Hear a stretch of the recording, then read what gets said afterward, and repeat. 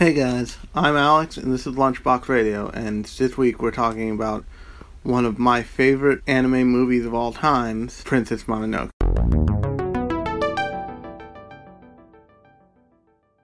Now, whenever anybody mentions Studio Ghibli, everybody has a definite opinion about it. It's probably in lots of people's mind, the pinnacle of what a movie studio for anime looks like. But in reality, they've produced a super wide range of movies at varying qualities. You have things like Spirited Away, which is widely regarded rightfully as a masterpiece. And then from the same studio, not from the same director, but from the same studio, you have things like Up on Poppy Hill, or Tales from Earthsea, which are actually from Goro Miyazaki, Hayao Miyazaki's son. And those movies are like, it's not that they're, well, Tales from Earthsea is, I've never seen it, but it's not supposed to be good. But from Up on Poppy Hill I've seen most of it. It's just kind of aimless. So before anybody tells you that Studio Ghibli is the end-all be-all of movies, of anime movies, or anime as an art form, that's not really true. They release all kinds of movies in a wide range of quality.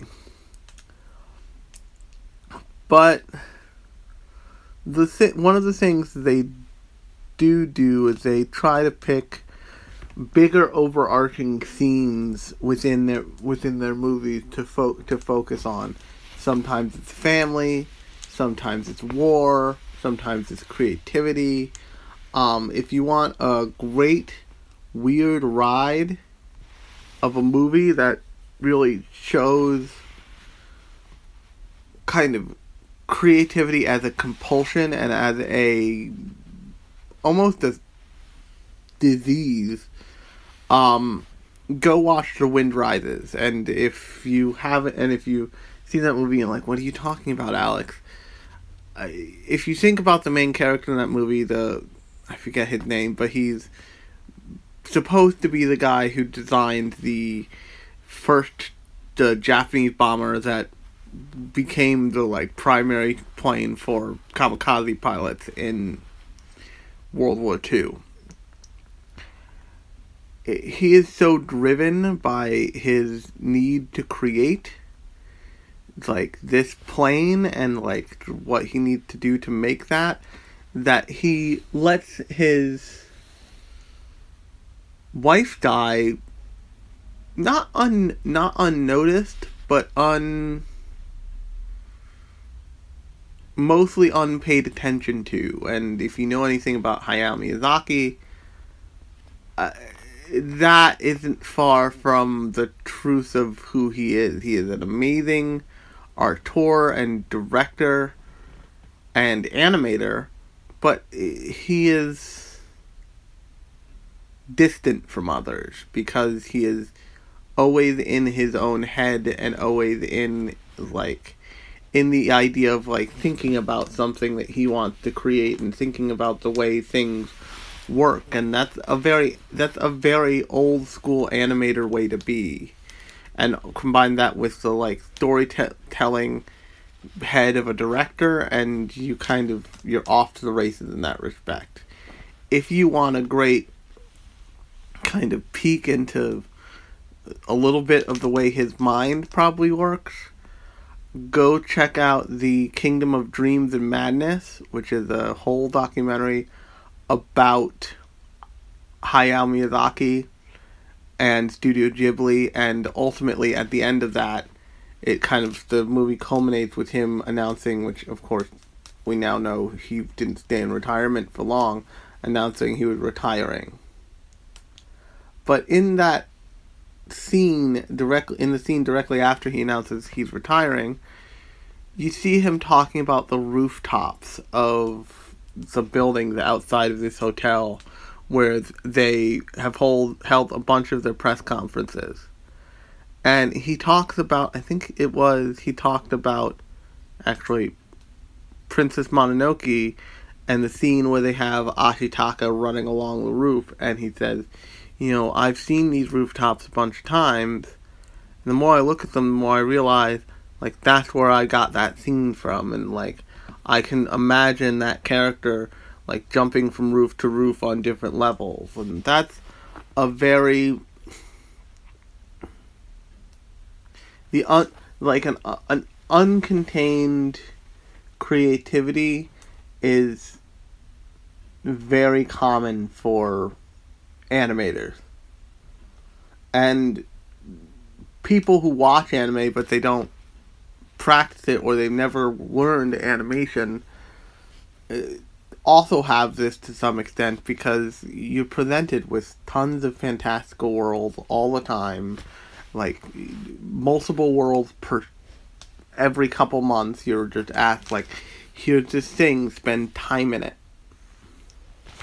But probably the first anime thing I ever saw as a person was Princess Mononoke. My mom brought it home for me one night from the library when I was 11 or 10, when I was I couldn't have been older than 13. And she said, Alex, they had this at the library, let's watch it. And I was absolutely all in for it. A cartoon movie, and it's rare. It's not rare for me to watch something that affects me, but it's rare for me to watch something that I feel like changes me somehow. And Princess Mononoke definitely did that for me. It is kind of...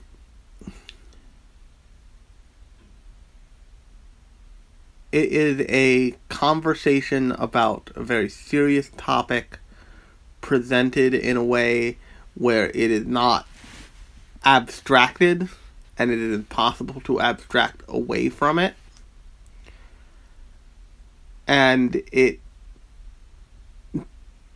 attempts to grapple with all of the different sides of that problem and topic. And for those of you who haven't seen the movie, it's talking about the environment and preserving the environment, but what it means to live and preserve the environment.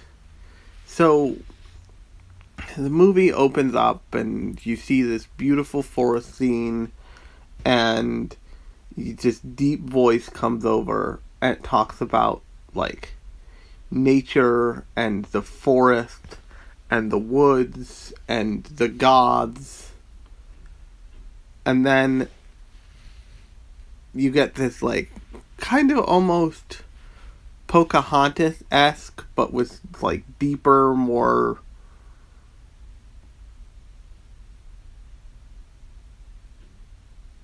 affecting music title card. And then it pulls away from the title card and you're presented with this giant monster that seems like it's made out of a billion moving slugs. And it decides to attack this village. And you see, and at that point you see the kind of the main character that you will be with for the rest of the movie, the character who will be who the audience will travel with for the rest of the movie, and that's Ashitaka. Ashitaka is basically the last prince of this ancient Japanese tribe called the Amishi. And he fights this thing he defends the village, and in doing so, his right arm is cursed. And so the village elder woman comes over. She tells this giant, what was at one point a giant boar, who basically told them, "You're all going to die anyway. I'm officially bequeathing a curse on you." But she refers to it as a nameless god of hate and rage, which is really fascinating, which for reasons that we'll get to in a little bit. But so Ashitaka's arm is cursed. Later at night in the village, she presents him with an iron ball, which you learn later is basically a musket shot. And she says, "We recovered this from the boar." She basically says, "We recovered this from the boar. You have This is what poisoned him and turned him into a demon." And then she says, we as a people cannot fix this curse. It is beyond us. But you can rise to meet the challenge, essentially is what she says. But you can't do it. You can't do it and return here. So if you leave the village, you're gone for good. And the movie does a good job of setting up just enough interpersonal relationship by this point so you realize, he does this, but it's not something necessarily to be taken lightly. He's essentially, when Ashitaka leaves his village and cuts off his hair, he's making a big choice. He's making a big choice because he wants to not only make sure that nothing bad comes to him, but whatever bad is out there is clearly affecting the world and nature so much that it is spreading beyond its capacity to control it, or what it understood would happen. So he leaves his village, and there's a small scene with his younger sister. And then you're greeted with this kind of expanse of these gorgeously animated scenes where he's just riding through nature, and he's riding through rolling hills and blowing grass and the woods. And then he comes across this pack of samurais who are terrorizing these farmers. And you're presented with the first... That's the first human representation that you've had who aren't the Amishi people. The Amishi people are just kind of like villagers they keep to themselves. Now you're presented with these roving samurai who are harassing these villagers basically to kill them and take everything they own. What's interesting here is that the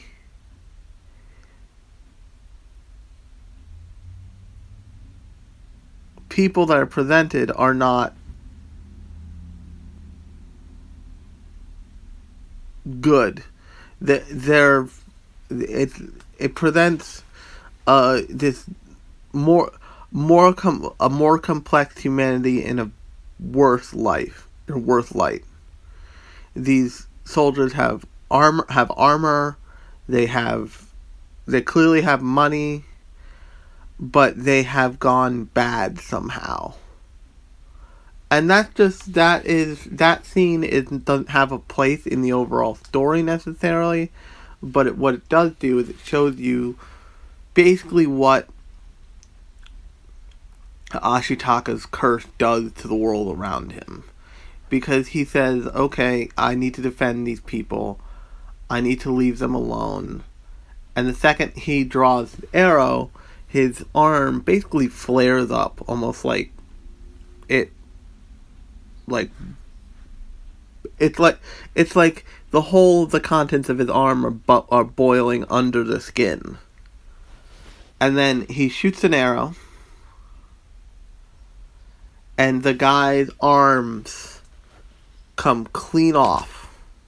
Both of his arms clean off, like they were hit with a meat cleaver.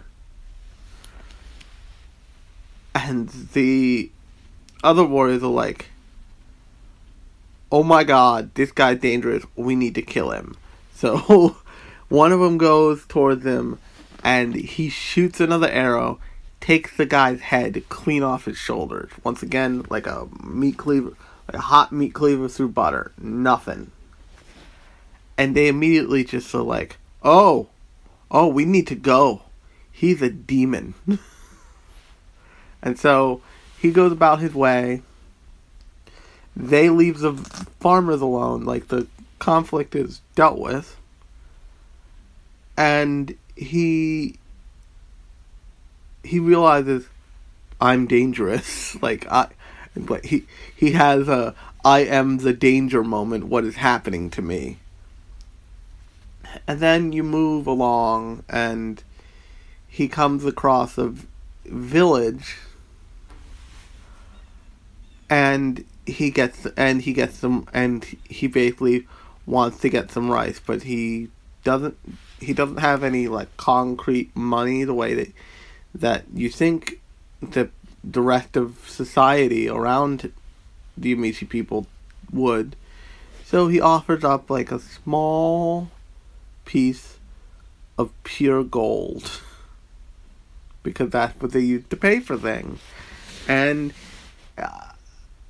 the rice seller, the woman selling the rice, is like, hey, don't you pull this bullshit on me. Don't give me this shiny rock.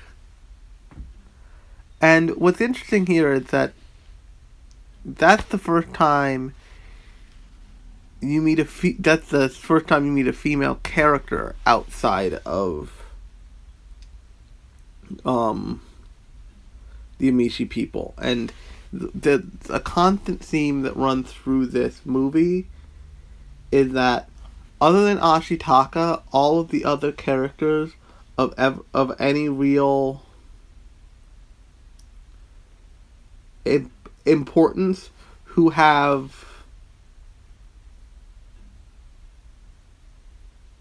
true agency and power and decision making skills are, with the exception of one who we'll meet in a second, are women. So the majority of the cast is women. The majority of the characters in control of a situation at any one point are women. And it's really interesting because it is a movie that posits this idea of different matriarchal societies and different matriarchal positions, like everything from the wise woman from the Amici people to the rice seller to the women of Irontown to Lady of Boshi are all demonstrations of competent, powerful women who exist on their own plane without need for help from a man. And in case you missed that, in case you got through this movie without noticing, like, oh, that's the viewpoint that this movie takes, later on, Lady Eboshi makes it very clear. Like, very clear. No, we don't need men's help. They're allowed to exist, but they are useless. But so he then but when he's getting the rice, the woman's like, "Don't give me this shiny rock bullshit." A monk butts in. I think his name is Donzo. But I've seen this in English and Japanese. I prefer the English voice acted version. I prefer the dub version. Largely because of Billy Bob Thornton. Billy Bob Thornton plays the monk. And Billy Bob Thornton's character basically steps in and is like, "I'll take this off your hands. It's a lump of pure gold." And he's like, "Is there any money changer who can tell me how much this is worth?" But he also does something that I find really interesting. He first refers to her like, "I'll take that off your hands, you silly woman." As if he is saying, "You don't know the value of things. How could you? You're a woman." And that's your first real hint to, like, the space he occupies in the story. But then he basically, so he goes, "We've got your rice and now you're all good." And they'll leave it. But as they're leaving, or as Ashitaka's leaving and Billy Bob Thornton's character catches up to him, he gives the rice line, and they realize they're being followed. And so they run off, and they eventually come to a place where they're camping, and Billy Bob Thornton's character takes his, like, "Oh, give me a bowl and I'll serve you some rice." And he goes, and when he gets the bowl, he goes, "Beautiful bowl. I've seen one other like it." And he basically says, "I know where you're from." And he's like, "But why are you all the way out here?" Ashitaka gives him the story. And then Billy Bob Thornton delivers what I think is probably probably the best speech in the movie, which is, he tells Ashitaka, "Look around. Last time I was here, this was a gorgeous," and I'm not doing it word for word, I wouldn't do it justice, but he said, "Look around. Last time I was here, this was a beautiful village. And as for what happened to it, who knows?" But then he basically says, there's war, famine, disease, violence, angry, and I think the exact phrase he says at the end is, "Angry spirits all around us, and nobody cares. So you say you're under a curse? Well, so's the whole damn world." And it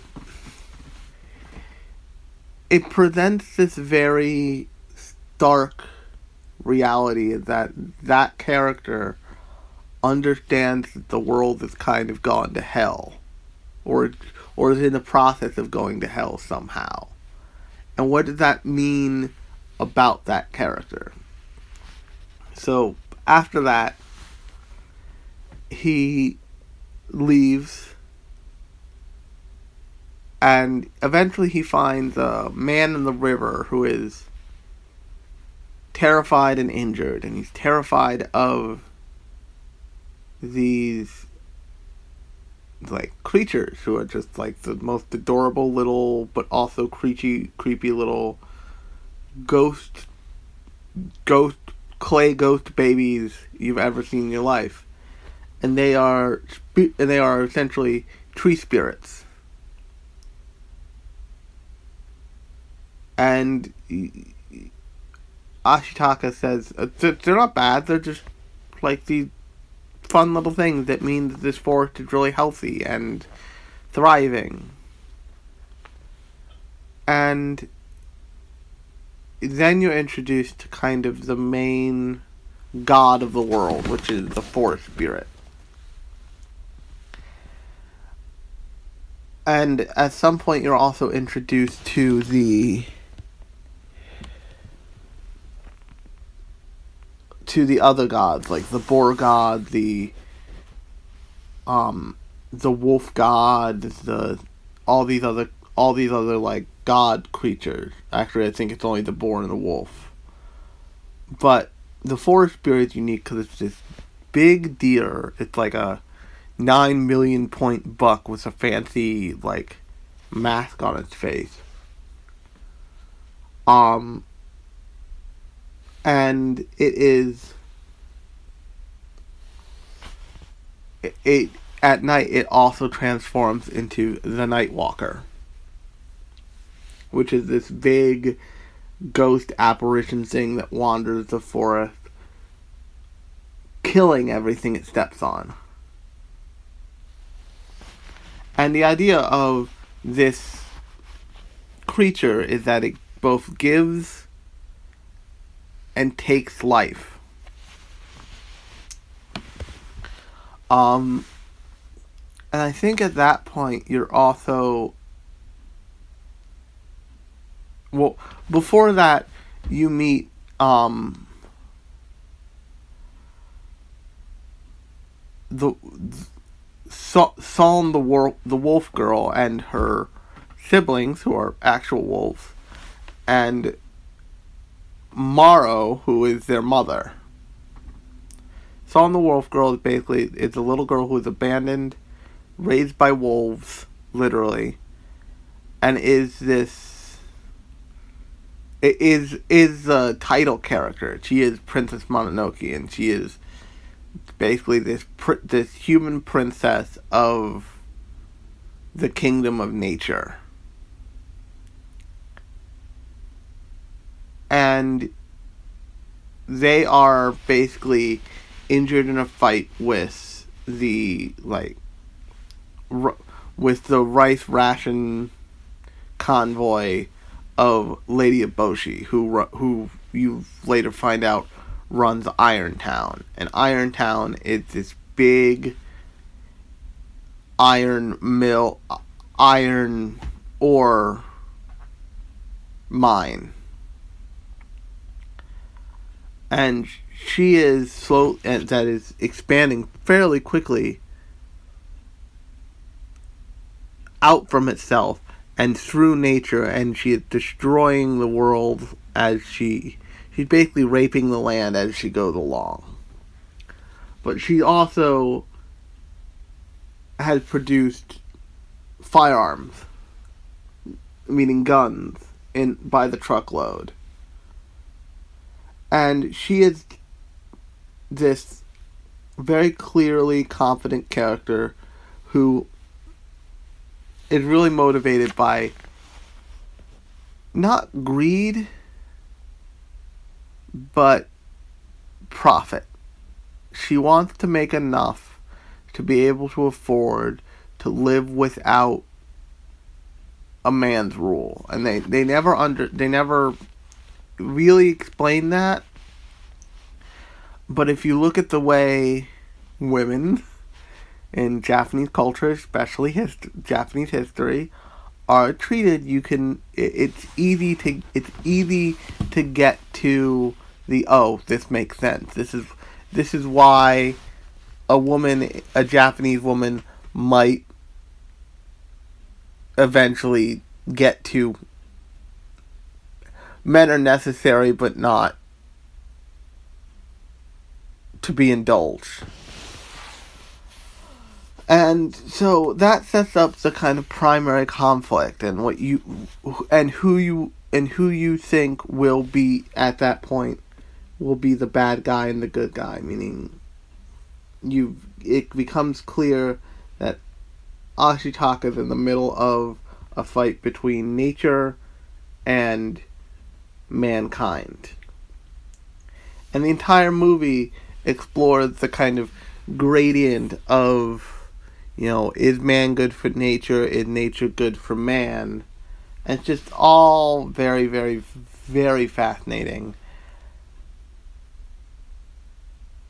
And at the same time, it explores what it means to be a man or a woman, and what those genders think of each other and all that stuff. But it's in the same way that the Ancient Magus Bride has a serious affinity for and respect for nature,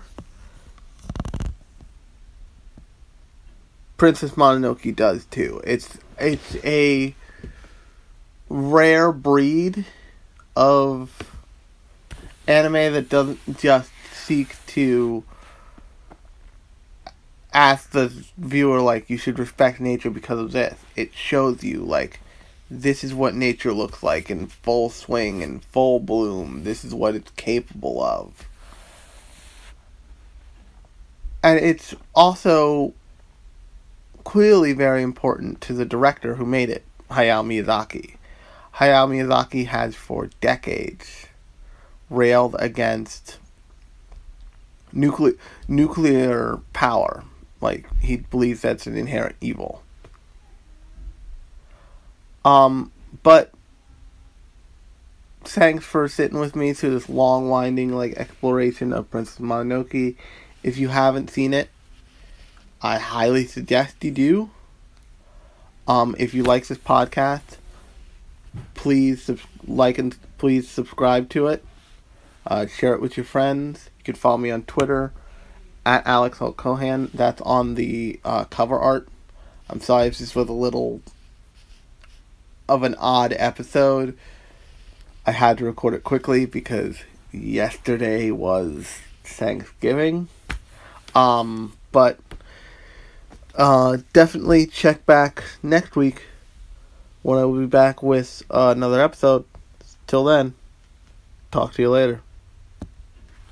Oh my god.